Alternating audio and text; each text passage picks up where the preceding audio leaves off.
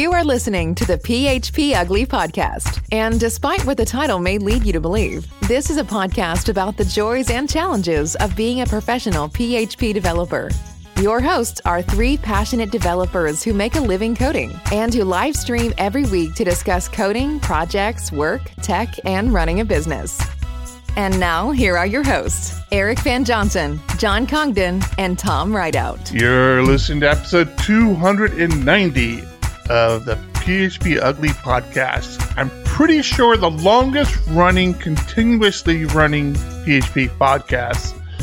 Not that we're going to be driving around in a Lambo anytime soon or anything like that. It's the Simpsons of podcasts. We are marching our way to episode 300, and we're glad you joined us. If you don't know who we are, we talk every week about our development life, our friendship, and whatever else we have going on in the world. We try to stay focused on PHP stuff. No, we don't. But you never know where this is going to take you. I'm your host, Eric Van Johnson, and with me is John Congdon. You almost said the PHP Architect podcast, didn't you? I refuse to answer that question, and Tom Rideout. Hello. I want a Lambo. Why don't I have a Lambo? How is everybody doing this week? I'm tired of Laravel. Oh, man. Tired of Laravel? Are you still having trouble with your upgrade? Yeah. You got to be kidding me, man. Oh, yeah, it's been a mess. What's causing you issues now? It's the framework. Your code isn't supposed to be so tightly coupled to the framework that you have this kind of trouble. It's the file system stuff. They updated to a new version of Fly System, and so it's not Laravel, it's Fly System. Well, Fly System is part of Laravel. Well, no, Fly System is Fly System. It's just a package that Laravel uses, right? I know. Having issues. So stop complaining about Laravel when it's not Laravel's fault this time. Well, there's other Laravel things, but... Okay. I'm just trying to keep it straight. If it's Fly System, that's completely separate from Laravel. Well, I'm just trying to keep it not straight, so quit bugging me. Well, I'm gotten back into some hardcore coding. After years of kind of talking about how I love the concept of event sourcing and paying people to code some event sourcing, I backed myself into a corner where I've got to now put up or shut up and do some event sourcing coding myself. Well, that's good. It sucks, and nobody should use it. Fuck it. So it's not going well? Is that what you're saying? No, it's going all right. I have issues, man. I don't know what I want to do. Is this what you want to pair about tomorrow? Yeah. Well, that's definitely part of it. I'm using a package. I'm using a spotty package, which I'm not ugly little truth about me in the Laravel world. I dig spotty. I like the people, but man, their packages just are hard. They're not really great. The ones that I've used, like the smaller ones, are fine, but this one's going to be pretty important to the whole architecture of the application, and I don't know. I'm just really worried about it. The only reason I went ahead and used it was because it was recently updated. So I was looking at how much they're keeping this package current. The documentation already seems a little bit out of sync with the package, but I don't know. So we know, John, you do some event sourcing. Yep. Tom, do you? I haven't really done anything with event sourcing. Okay. But you understand the concept of it, right? Sure. Collect everything compiled down to what you're really looking for. Yeah, and conceptually, it's pretty cool. I mean, there's a lot of concepts behind it, but one of the bigger concepts that drew me to it was the fact that you don't know what data you're leaving on the table. Like when you update a record in a database and you're not keeping that history, or just stuff in general, you don't know what data you might want in the future to correlate things and make sense out of everything. So I'm a fan of it. We've tried to implement it in the past on some projects. I'm fine coding it.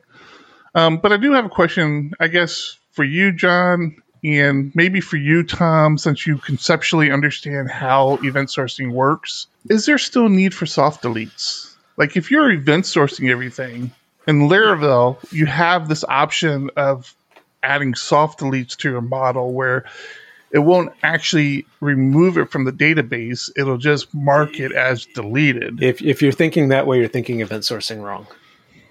Well, I'm not even thinking of it from an event sourcing perspective, but so I assume your answer would be no. Correct. You shouldn't be thinking models. You shouldn't be thinking models at all unless it's read-only models. In which case you would never do a delete. In which case there is no soft delete. Well, but you would never do a delete. You don't delete. Delete would just be one of the events that you track. Yeah, correct. But you wouldn't be hitting a model to do the delete. Your projection would be a delete, which would not persist, or it would get rid of your projection. Right. So it is a soft delete, but it's just not using. But not on a model. Soft deletes. Yeah, it's not on a model. It's on the projection. Right. Okay. So the record just stops showing up. Now, that is to say, soft deletes in Laravel have multiple purposes, because you can query with trashed or only trashed or things like that. So with that, you can track how many are deleted a day or things like that. But even then, that should be a projection from your event sourcing if that's a metric you want to track. Right. So like the Laravel soft delete wouldn't be part of what you're doing. So you don't think there's a need for them either? Not the Laravel version, but I mean, what event sourcing is true soft deletes because you're doing it the softest way possible, which is just an event that says this record is now right. I did post so I use event sauce as the library, and I did post a message service for Illuminate. So I'm assuming this would work with Laravel just fine. The message repository. Because I think when you and I first started talking about it, I used Doctrine. So there's the library there that makes it super easy to get your aggregate out of the event store and repopulate. So now you can do the same thing with Illuminate. I just had never looked for it before. Maybe I'll have to pivot and take a look at that. We'll talk about that tomorrow.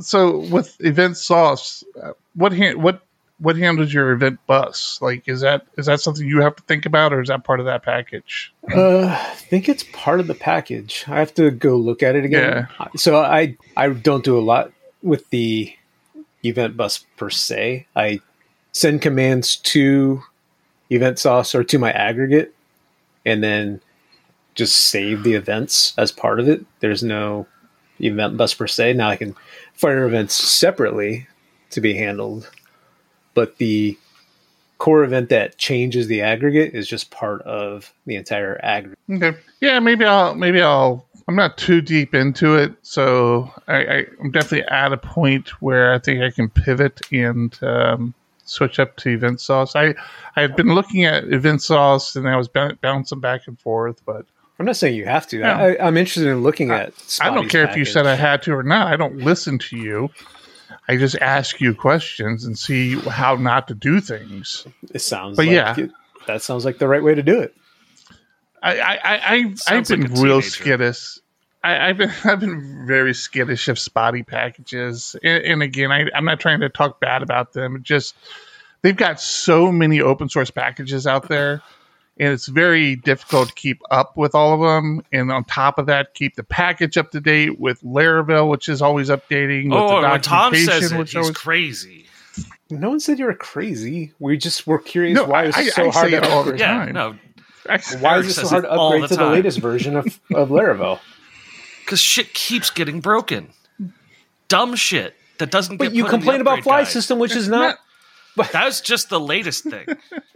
Which is not Laravel, though. The latest thing you complained about wasn't Laravel either. The Horizon, you remember this conversation? The whole Horizon stupid, it cost me $1 million? Yeah, that was a year But ago. no, it wasn't that, was it? Shut up. Have you taken the event sourcing How do I get course? out of this conversation? Have you taken the event sourcing course from Spady? There's a course? I bought the book. So you bought the video course, didn't you? Yeah, the video course is like 2 hours on how to use the event sourcing package from Spady. Oh, Spotty. Yeah, I did buy that. Yeah. We bought it for a developer that is not with us any longer. Yeah.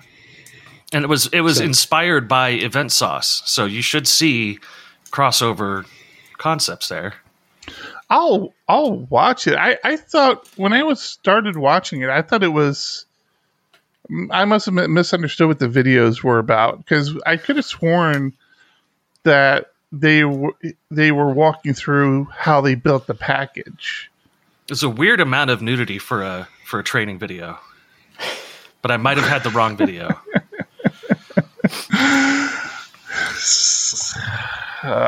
Yeah, you might have been on the .us spotty website. That'll cause problems. Yeah, but I'm enjoying it, man. It's funny because you develop long enough, especially if you've just developed one or two projects, you're gonna get caught up in like these these niches of development, and you forget about all the other cool things out there that you like to play with, and event sourcing is definitely one of them. I got another question for you guys, actually.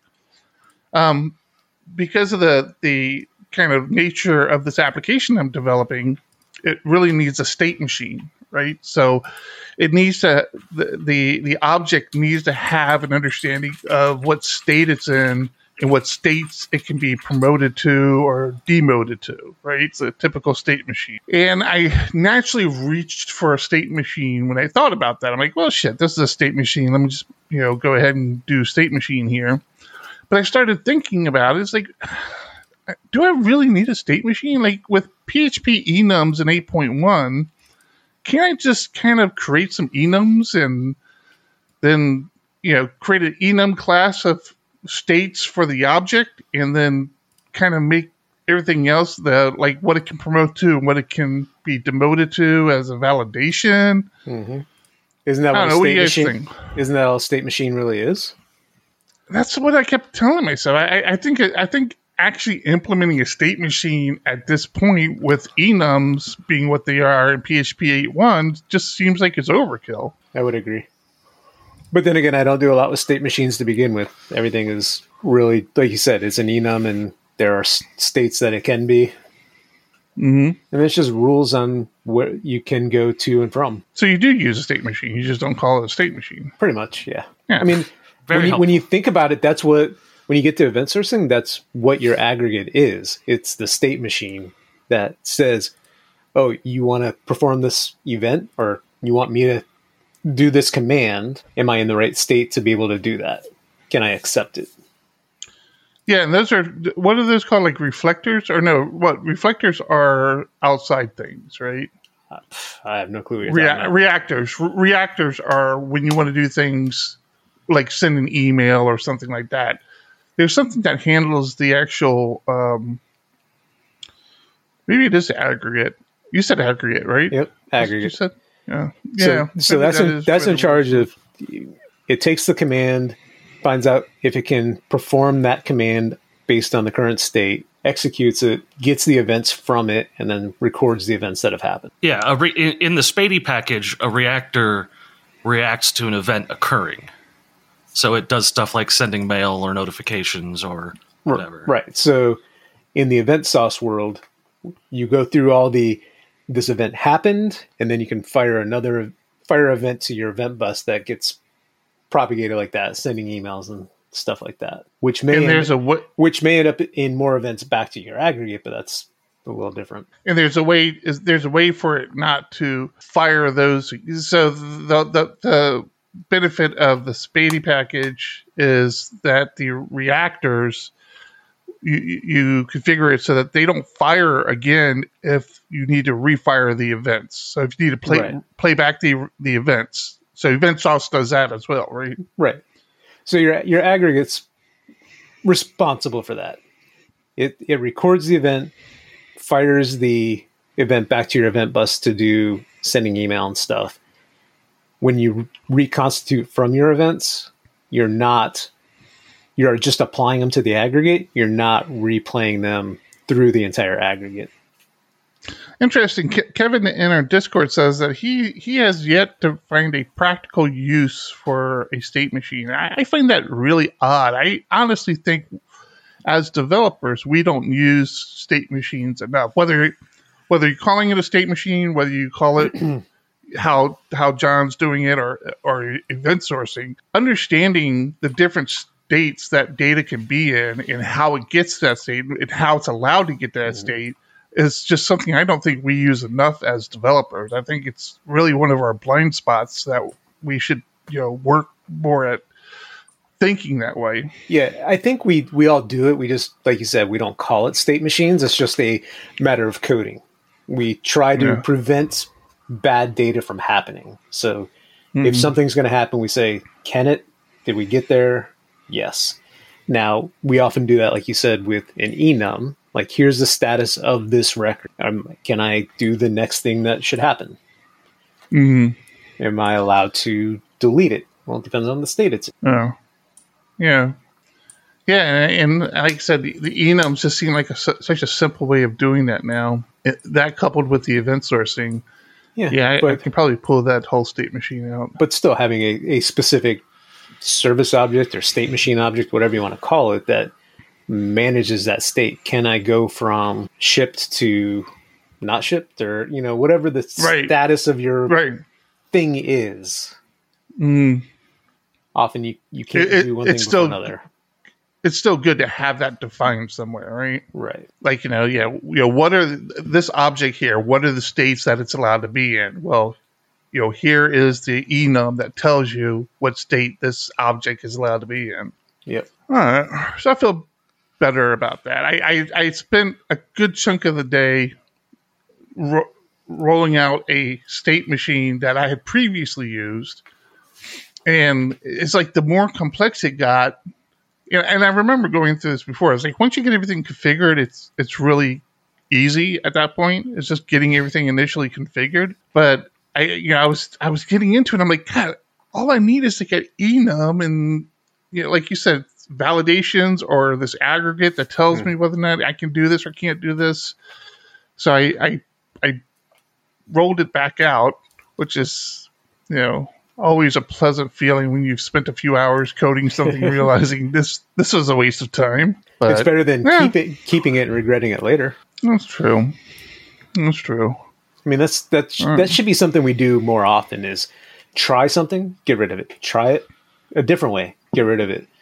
Try it 2-3 different ways before we settle on how we want to do it. Mm-hmm. And I think a lot of us get so focused in on, I'm going to do it and just keep everything I'm doing all the way to the end. I'm not trying different ways of doing it. You're not going to admit you're wrong. You won't have to worry about this code in another year. Just get it out. Exactly. Let it be somebody else's problem. It's job security.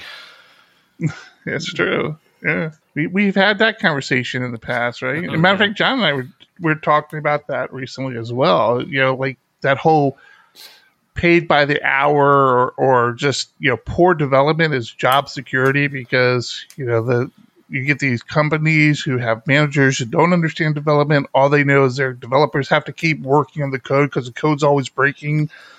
And it's like, because they're not using good practices. It's a bad model there. Or we want to pay you less. It's just going to take longer. Yeah, exactly. Yeah. So, John? Yes. How was your week? My week has been fantastic. I've been dealing a lot with the Google API and OAuth, because we have some legacy code still using a very old version of the League's OAuth client package, which is not compatible with PHP 8s, which is preventing us from getting to PHP 8. And it's very frustrating. So I'm now in the mindset of how do I replace that? I've spent a couple of good days so far, and just the way it's all hard coded within the system is difficult to replace everything, which means I'm now getting into the Google API that much more. Which is also not fun. Not fun, but I'm right there on the edge. Like, I think I got it working. Nope. I think I got it working. Nope. I think I got it. It's like that up and down. It's like, let me refresh again. Damn. Oh, I got further. Then it stops. Yeah. So it's been fun. I did have a fun week on Tuesday. So I talk a lot about Phone Burner and the company. Really, we didn't notice that they are. So I got this week. Ooh, a challenge coin. Well, been with them for 10 years at this point. They're the reason I was able to move out here to San Diego, Eric. So you should be like happy about that. So that's their old logo back when they were Networks Online. So I got the last one of these things that have their old logo on it. That's very cool. It's a nice little commemorative piece. And then, so that was Tuesday. Wednesday, I got to fly Black Mountain again. So I got to do some paragliding, which has been phenomenal. I posted a video about it, or my first video where I flew with a GoPro on my head on our Patreon page. Did I say my Patreon page? Our Patreon page. Well, Eric's Patreon page. Yeah, there's one piece of the video that I was inside freaking out a little bit, but I was like, I'm okay. Like, where I came really close to the ground on the hillside, flying too much towards the hill. Yeah, I'd be freaking out at the part where I was suspended by tiny wires hanging off of a sheet in hundreds of feet in the air. Nah, that part's no problem. Yeah, no problem. It's the swooping around. I'm trying so hard to figure out how to get lift, and so I got a little more adventurous on this flight and just stayed closer to the hill, which isn't bad. It was more the fact that I was flying towards the hill, and then like coming in swooping, turned out, but I landed within a couple of feet of my spot of where I wanted to land. So very happy about that. Been a good week for the most part. Well, excellent. Earlier, John, you had said something about a Lamborghini. I have not said anything about a Lamborghini. What brought that on? I haven't said anything about a Lamborghini because I don't have a Lamborghini. The first thing you said actually is that was Eric. Thank you. You were being introduced and said you didn't have a Lamborghini. You might have said that, John. Did I? Yeah. I don't know. I don't have a Lamborghini. Let's talk about Taylor. Has a Lamborghini now. That's what everyone said the last time he did a photo shoot on some fancy car. Maybe it's not his. Maybe it's just so that's the thing. Shoot. That's the thing, is that 2 years ago on his birthday, he rented, or his wife rented for him, a Lamborghini, and he did a little photo shoot with it. And people were freaking out on Twitter. And he was like, guys, calm down. It's just a rental. It's not a big deal. Relax. But this year, he 100% bought a Lamborghini for his birthday. It's Laravel Congrats Orange. To him. Congrats to him. That's awesome. One day, I just like that the reaction 2 years ago was like, relax, I'm not getting a Lamborghini. And then this year it was like, yeah, of course I got to fuck off. I deserve it.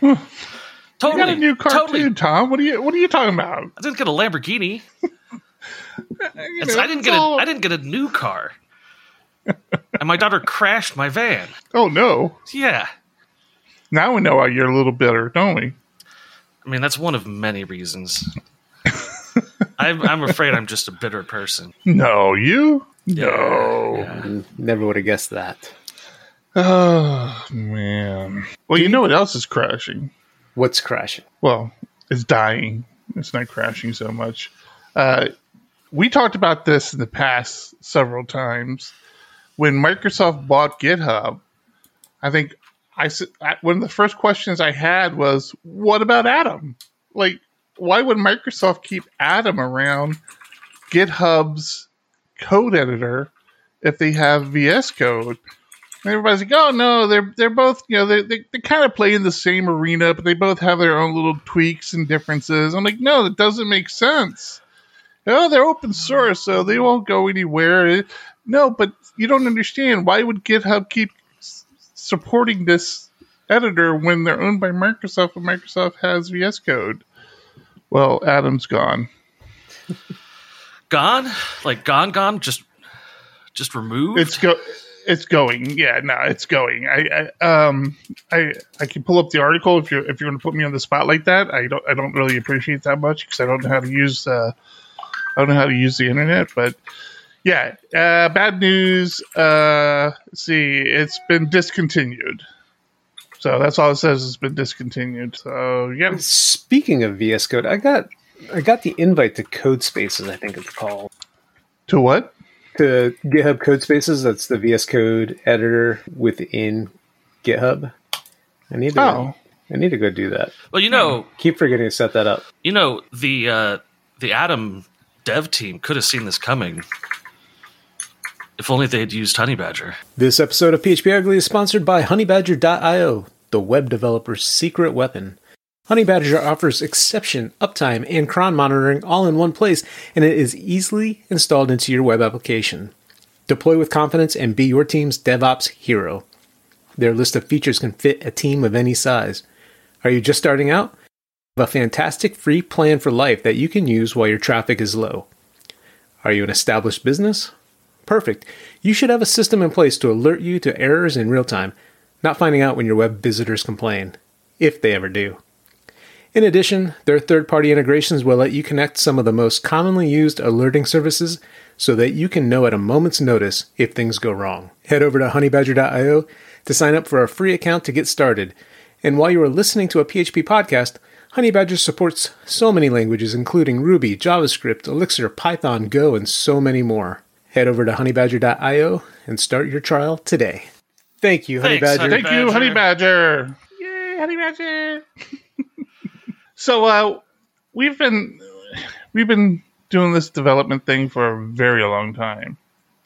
And we've talked a lot about serverless in the past. And really there's been variations of what serverless means. But the big player in this arena has always been AWS and their serverless architecture with their Lambdas and all that. And even Taylor ended up writing a service around it called Vapor, right? Is that what Vapor is? Yeah, Vapor. So, yeah. Just because it's so stinking complex on how to get everything set up. And that's always been like a running theme with AWS for a while now. It's just the complexity. Like they have a service for everything, but understanding how to get the correct authentications going and getting everything talking to everything correctly has always been like this a little bit of a struggle. So as like a practice for Diego Dev, we have clients who have pretty large footprints on AWS.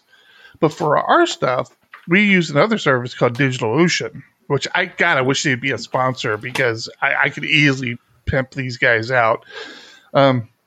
We've been using DigitalOcean for a long time. They're like AWS Lite. Like they have a lot of the important sort of services that you would use at AWS without a lot of the complexity.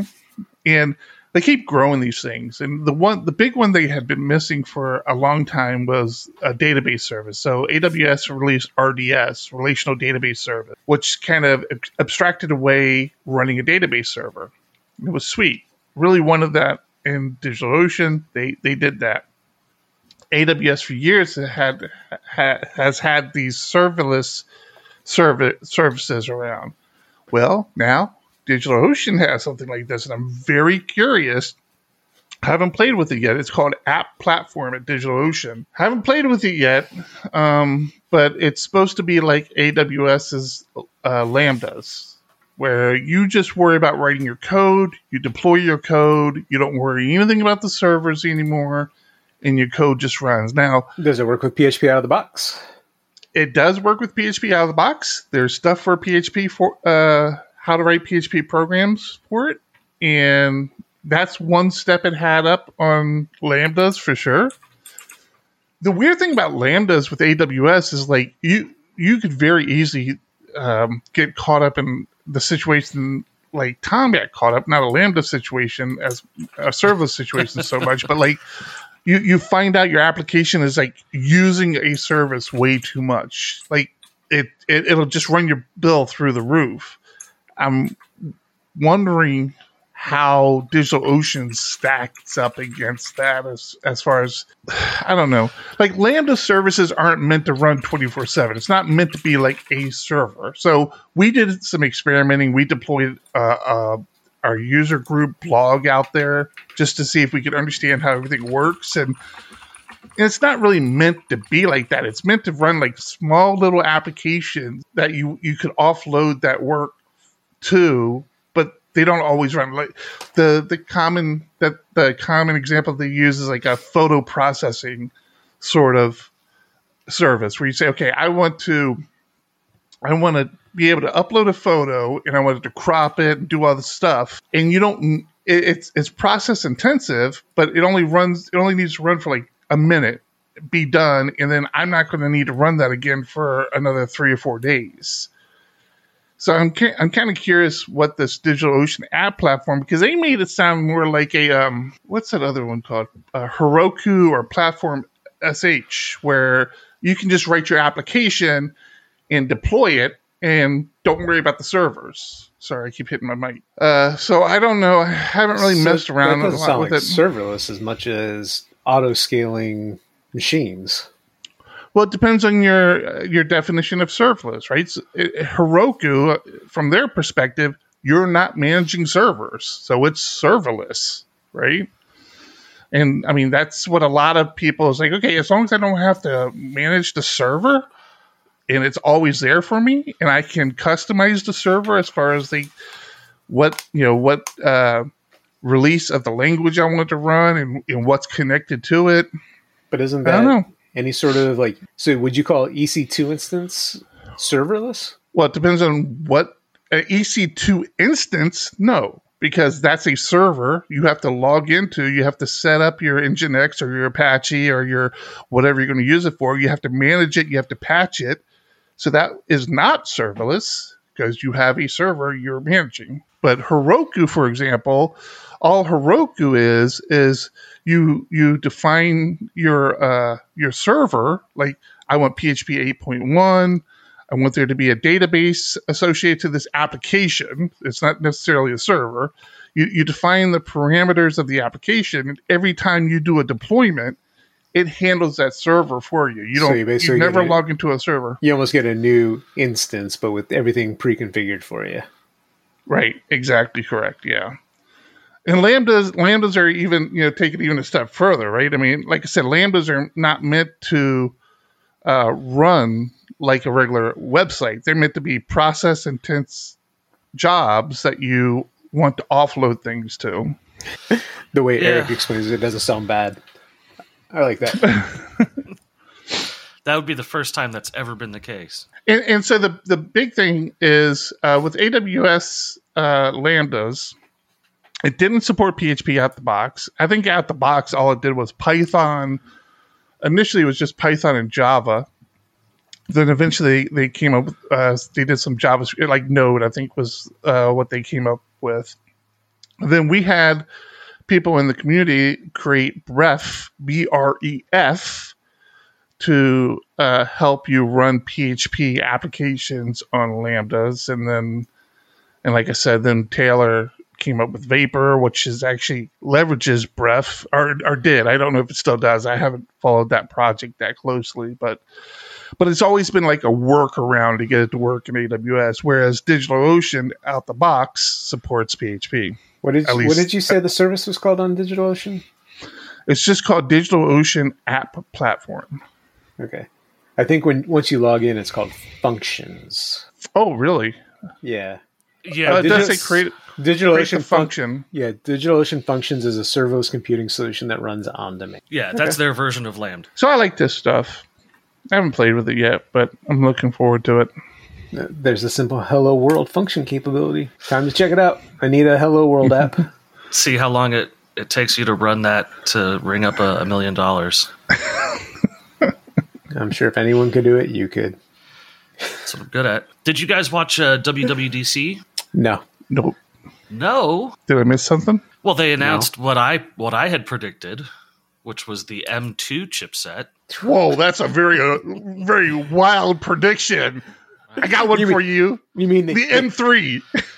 We'll cut back to the episode where I had predicted they were going to create the M2 within a couple years, and you had said it'll be at least 10 years. I think you're way off base with that. I said I'm not getting excited about the M1 because the moment you buy one, 6 months later, they're going to release the M2.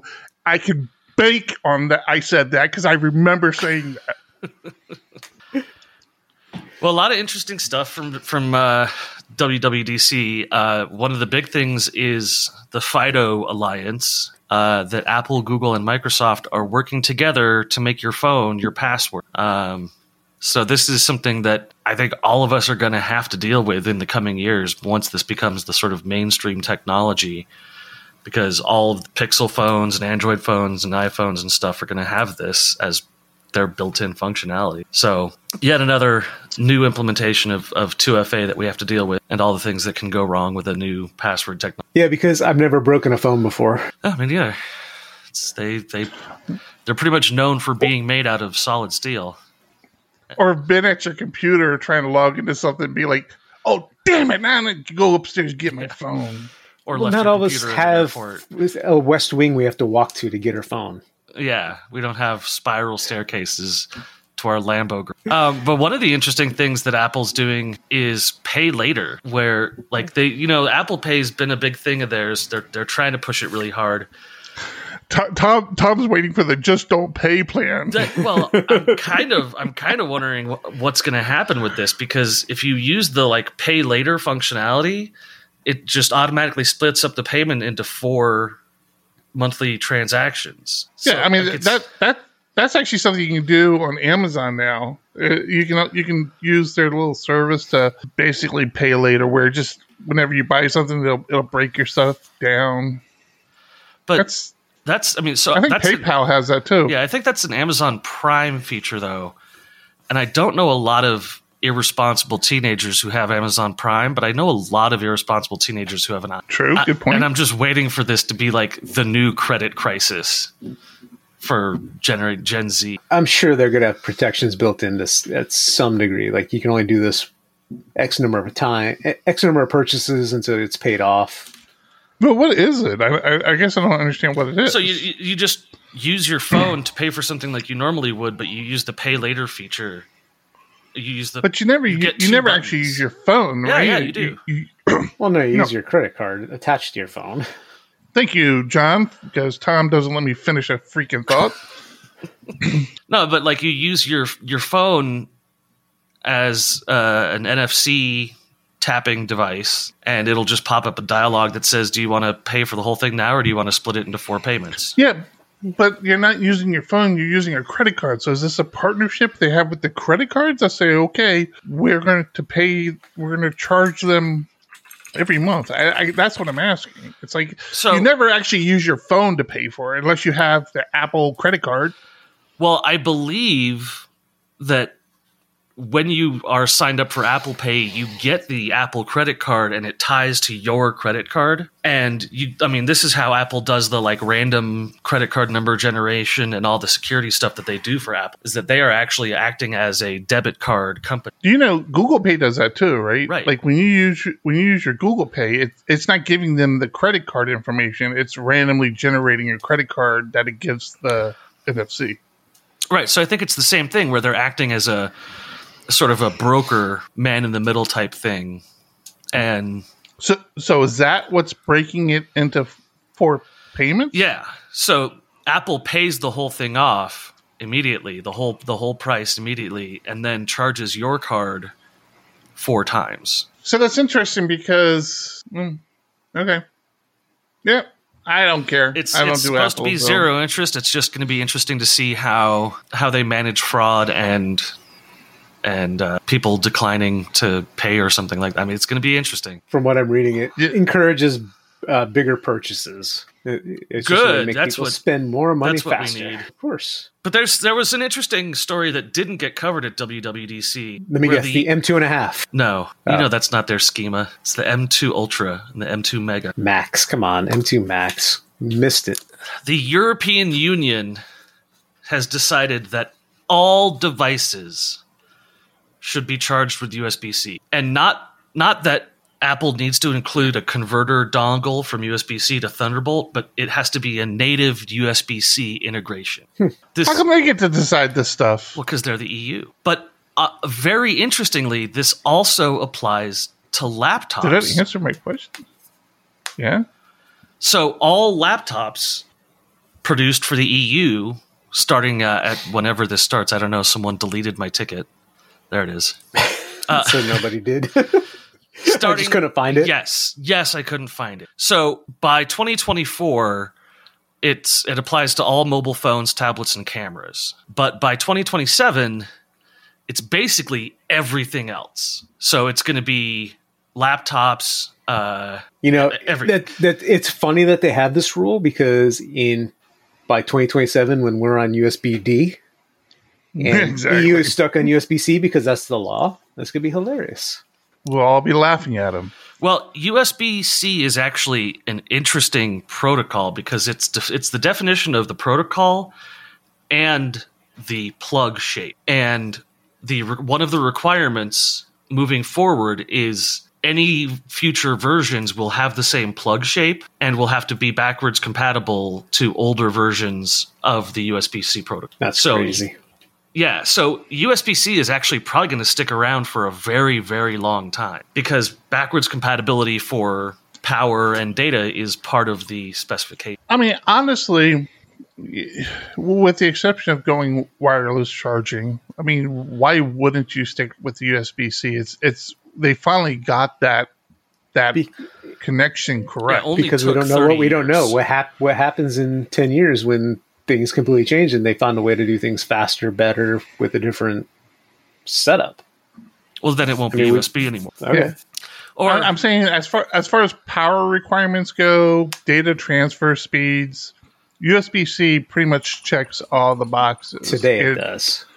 And as far as convenience of usage, right? It's the first time they made the damn fitting the same all the way around, so it doesn't matter if you can't plug it in upside down anymore. Except it's fragile. On my old Pixel phone, I couldn't charge with USB-C anymore. I guess inside snaps. That's all the USBs. I agree. I'm saying that's the. It won't be features. USB-E. It was a joke. USB-D was a joke. Whatever it is, the next evolution, EU is going to say, no, you have to use USB-C. Other places will be like, okay, we're evolving into whatever the next big thing is. I just don't think it should be a law. That's all I'm saying. I think it's stupid that you're regulating a company to do something. Well, they're also an industry, they're also not a company, an industry, regulating the whole industry. Yeah, they're also fighting for the right to repair. That I agree with. The rest of the industry is USB-C for the most part, except for Apple, right? Apple is. Well, I don't think they are on their phone, but all their other devices are USB-C. No, they're Thunderbolt. I agree. No, the iPad is USB-C. Charging? The iPad, yeah. Their mouse is Lightning. Well, so their earbuds. So here's one of the things is that USB-C originally was 100 watts maximum, but in May of last year they released the USB-C 2.0 spec, which bumped it up to 240 watts, which is 5 amps. That's more watts. Yeah, that's very good. Show title, more watts. See, I wish I was faster. You said that's more watts. I wish I would have said watts. Like you said, that's more what? We got our monthly update from XDebug. Well, was there anything else with WDCC or WDDC or WCCD, whatever that thing is? Well, WWDC.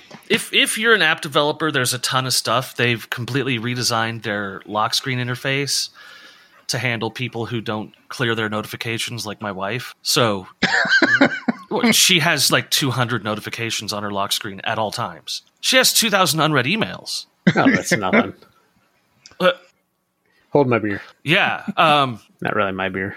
There's a lot of information about their new emojis and stuff like that. One of the big things was the announcement of the new MacBook Air, which is super powerful, super low energy consumption. This is always my argument. It's always so powerful. It's always so this, and It's not.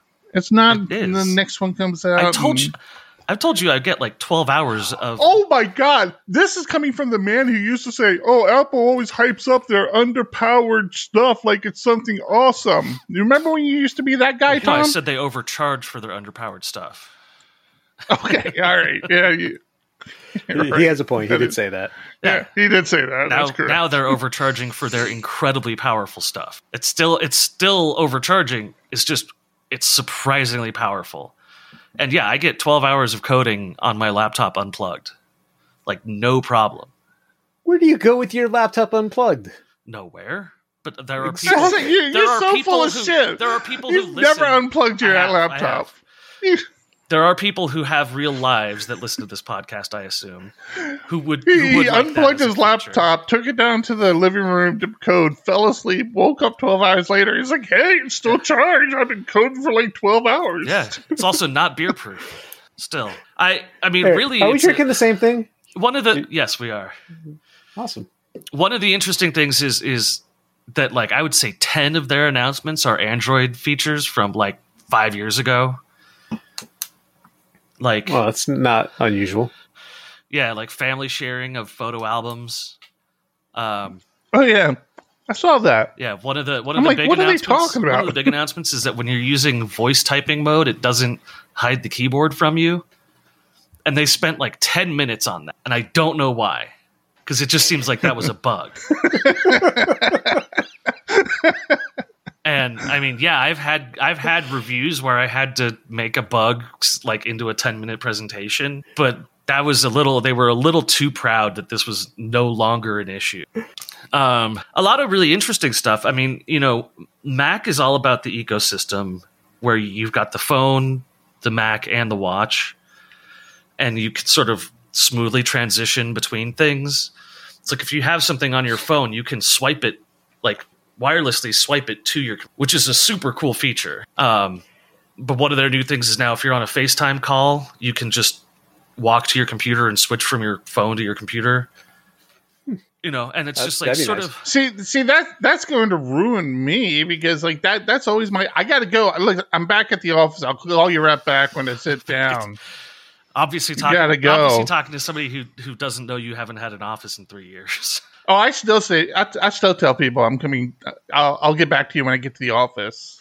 It's better than saying I'll get back to you when I get home and go to the room that I call my office. Well, yeah, that must be nice too. Versus get to the desk in my bedroom. Yes, the desk that takes up a quarter of my bedroom. My wife wants me to get a king size bed. I'm like, put it where? Where would it go? I don't have the office space for that, lady. Get rid of that nightstand that's over there. You don't need that. Apple is trying to get sleep in a king size bed. I was asking the same question. Yeah. Is that a fat joke? No. I mean, it feels like it's a sleeping with another person in the same bed joke. Oh, right. One of the interesting things is they're looking. He's not answering. He's just going to move right past that one. Apple is looking for FDA approval to track your heart health and give you full medical. Like they want to act as a full EKG and track all of your heart behavior for the whole day and produce reports that tell you your actual heart health as if it were a medical device. And they seem confident they're going to get approval for this, like Apple Watch as a medical device. So, yeah, I mean, like, I'm sure that's going to have some benefits. They're probably there now. A lot of the. I mean, they have the tech. Like they just don't have the approval to use it. Right. They can't be recognized as a medical device. If Apple ever got into the diabetes market, boy, they would just lay waste. Because an Apple Watch wasn't that they were talking about that a couple of years ago? Yeah. About it checking your blood sugar level and stuff like that. The diabetes market is heavily lobbied by basically two companies that own the whole market and have it locked down pretty tight. So you can't really do a whole lot without their. Weird. Discord just crashed on me. They're also, the Apple Watch is doing like medication tracking. So you take a picture of the bottle of your medicine and it reads the instructions on when to take it and how to take it. and sets a schedule up for you to remind you, hey, dude, take this medication, now this medication. I could use that. Well, I mean, this is the thing Apple is good at and Microsoft sucks at, which is built-in applications that do something cool and new. Not necessarily brilliantly innovative, right? Scanning a prescription label hasn't been a difficult thing since like 95 when we got OCR built into everything. But they were just like, yeah, this is a thing that constantly annoys people, and now it's just part of the watch environment. Like, why can't Microsoft make any new apps? It's just Windows and Office. Like, that's it. Because they're only worried about the enterprise, man. That's their bread and butter. They don't care about any of that other stuff. What even is enterprise? Is there really an enterprise? Yeah, so it was a mostly boring WWDC. They had a whole section about the then Safari why we spent browser. a half hour talking about it? Thank you, John. I think it was 3 hours long. We just spent a half hour talking about something that wasn't. It was 2 hours. Exciting. I mean, we are a PHP podcast, so well, but the WWDC is a developers thing. They showed off the new campus. It was extravagant and opulent. Amazingly enough, still talking about it. Yeah. I don't know how that's happening. Did I give you the Xdebug update? No. Give us the Xdebug update. Every month, the Xdebug update comes out from Derek Rathens. And usually it's just, little things I've done lately or the progress on Xdebug Cloud, but there's an interesting new feature in the latest Xdebug that he is producing, which is the step into return value from function. So if you're in a function, you've always been able to step into or step over, but now he's adding a third option, which is step to the return value of this function. So is that my question is it stopping between the return and the next point? Because I often find myself getting to the return, and then if I step out, I don't necessarily know what that return value was. So then I'm like, crap, I got to go through it again, assign the return value to a variable, then return that so I can see what it is at that point in time. Right. It steps directly back to the call that was made to that function. So you still don't get the return value. That's step out of. No, you get the return value because the call that made that function would be X equals, and then a call. Not always. External. Well, not always. If I do if function, I don't know what that return value is. That's what I'm trying to get at. I mean, I can obviously tell if it's true or false if that's all it was supposed to be. But if it returns a value, I may not know what that is if I'm not assigning it to a variable. I could always step out, and if I'm assigning it to something, check it. So to John's point, I think if it took you right up to the return and said, okay, I'm about to return, here's the state of this data, I think that would be very useful. So let me read the description here. Capture of return values while debugging. This feature allows you to step into the return value from function phase, where PHP returns a value to the caller function. In this step, there will only be one variable available, which is the return value of that function. Okay, so that's what I'm saying. It's between the return and going back to the calling function. Right. You're getting into that middle piece. That will be super helpful. Very helpful. Yeah. Yeah. No, it's and there's a little animated GIF that poorly displays how this works, but he is already working with the PHP Storm and VS Code plugin teams to make sure that when this goes out, it will be part of VS Code and PHP Storm. So that's pretty cool. I'm really... God, that guy is awesome. Yeah. Now I know why we pay him every month. And if you don't support him and you use Xdebug, you should definitely consider doing so. I'll pimp him. After you support us. Come on, John. What are you thinking? I am shocked at how little support he gets. Because I'm shocked you haven't brought up our Patreon. His monthly goal is $2,500 of Patreon support, and he's currently only got 46% of that, which I find fucking baffling. Well, so we used to support him on Patreon, but we don't any longer. Right, he has multiple streams because we moved to GitHub support. Right. Well, he's counting both Patreon and GitHub sponsors. Well, you just said if you look at his Patreon thing, No, I said he's reporting. You guys twist my words. Also, the PHP Foundation pays say. him, which is twisting his words. That's exactly what using that means. his exact words. PHP Foundation also pays him as well. He stepped down from the board of the PHP Foundation so that he could become one of the people who got paid through the PHP Foundation. Yeah. So a little bit on the sad news, though, is that he did publish a new video this month. Can you guess what it is? A nude video? What? A new video. Why is he getting He's doing nude training. in a video? He's creating training videos on his YouTube channel. His latest training video is debugging with Adam. So, Adam. hoping he didn't spend too much time on that video, unfortunately. That's a... Way to tie it all together there, Tom. That was impressive. It's a bit of a bummer. But yeah, really cool new feature. I'm super excited to have that coming up soon. Going back to Buttery's question, in case that wasn't clear, it sounds like it pauses execution once you return before you get back to the calling function. So it's in that in-between state where Tom was saying that yes. Once you get to that point within the step debugger, all you're going to have is a single variable, and that is going to be the return value.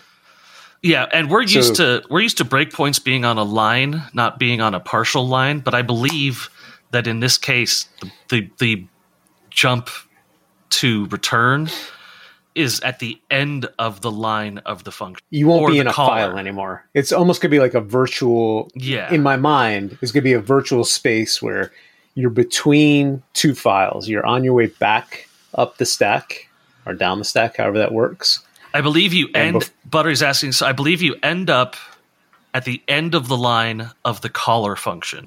I think it's going to depend on how they implement that within the IDE, right?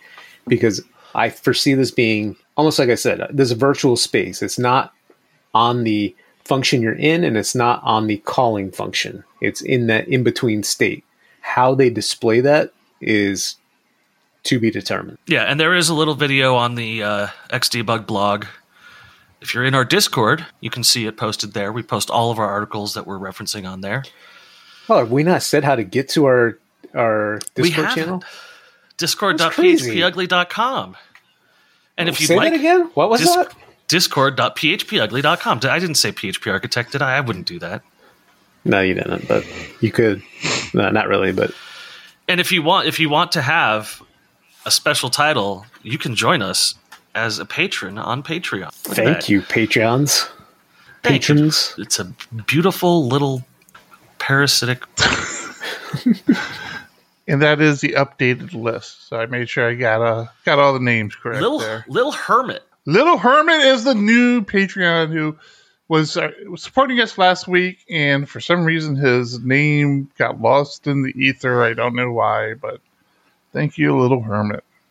And everybody else on this list. And everybody else. Oh, and it's in order now, by the way, who's supported us the longest to the most recent. So that's a good way Buttery, to we all know Buttery. The next two are actually a little surprising that they're two of our longest Patreon supporters. Purely out of obligation because they are employees. Yeah, because we force all of our employees. That's the way it works. It's a tax incentive program.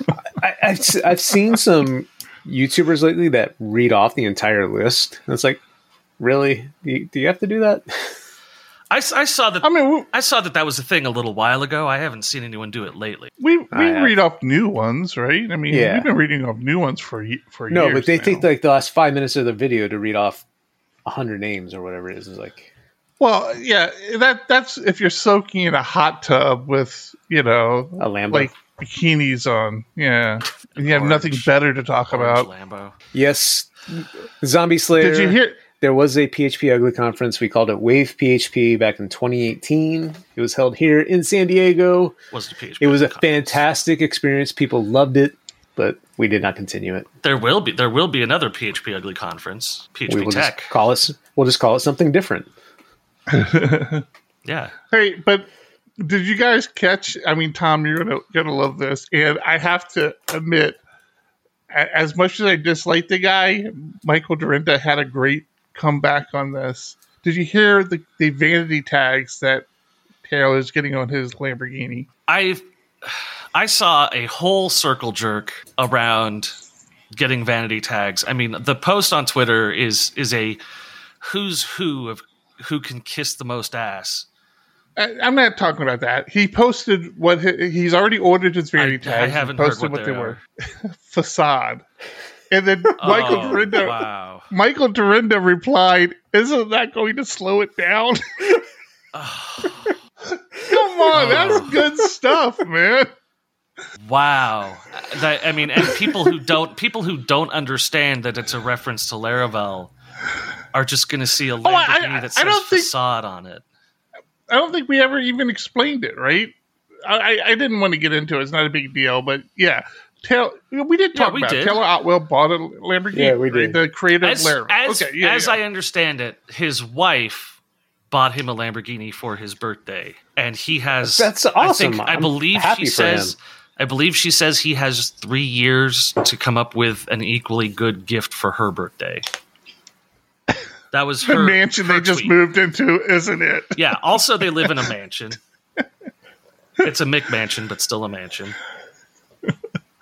It's a what mansion? McMansion. McMansion. Not heard that term. What's that? It's all of La Jolla. McMansion? Yeah. You're going to have to explain it because I don't know what that means. Is that an insult? Yeah, because it's like it looks like McDonald's. No, it's like these cookie cutter style houses, like suburb style houses. Oh, that's houses in general nowadays. But the McMansion is a reference to how the upper middle class basically said, well, I want a house that's mansion-like, but I want it to be cheap enough that I can afford it. So they ended up building these gaudy, horrible faux rock facade buildings. Yeah. Okay. Anyways, for the record, I've said this to a couple of people who reached out to me about it. I'm happy for the guy. The guy has employees. As long as he's taking care of his employees, you can't fault the man for making money and spending money. Sure he made something super successful. No, you can't. Stop it. Oh my gosh, I make enough money to pay for my house. I mean, we all spend our money in the ways we see fit. I'm happy for him. That's awesome. I wish I could afford it. Another great post on Twitter was, I keep thinking JavaScript's cool, then this PHP guy buys a Lambo. Oh man, that was the other big circle jerk comment on his tweet about the Lambo. If you pull the tweet up, every other comment is PHP is dead. yeah, I saw that. Yeah. All right, I think we're wrapping up. Are we wrapping up? Yeah, I think so too. What, am I out of stuff? Steam? No, I think so. It's just long. And yeah, stuff to care about. Oh, that too. Yeah, it's a good spot to wrap up. All right, that's going to be it. Next week, we're going to start our march to episode 300. By the way, I'm not here next week. What? But what? Why do you do this to me? I will be in the middle of the woods. I don't care. I don't care. It doesn't matter. You're an asshole, and we all know it now. Episode 290 is in the books. I'm Eric. I'm John. I'm Tom. Keep it ugly. Keep it ugly. 1, 2, 1, 2. Coming off the top, y'all know how we do. Listen, I'ma drop a freestyle you can cherish. I'ma send a shout out to the host named Eric. Yo, he's never on some average shit. You know Eric, he stays loud and passionate. I'm about to break it down for y'all with the clever song. Yo, shout the host named Thomas, cause he's never wrong. Yo, shout to John, you know that he's smart and quiet, unlike my freestyles, which cause a riot. I'm about to do it like this, cause the people love me. Shouts out to PHP, the ugly. It's called ugly cause it's not professional, but I'm about to come through and bless it with style. So let's do it when I'm spitting, I perfume the room. Yo, the segment of the show is called Doom and Gloom. That came from Thomas. Yeah, can nobody go beyond this? I get the mic and then I'm about to keep it like a promise. Yeah, and y'all know we fill them up with anguish. We talking about the PHP, the programming language. About to break it down, no exaggeration. What do y'all do for a living? Web applications. Okay, I can dig it. My words spray tight. They getting together on the Thursday nights. Yeah, when it comes to rhyming, you can call me the new dude. I spew true lyrics while y'all broadcast on YouTube. So let's get it. You know my lyrics are major. All up in the comments, they got plenty of haters, but they doing what they doing. Keep it ugly. We ending every show with the saying it's lovely. Let's go. Yeah, come on.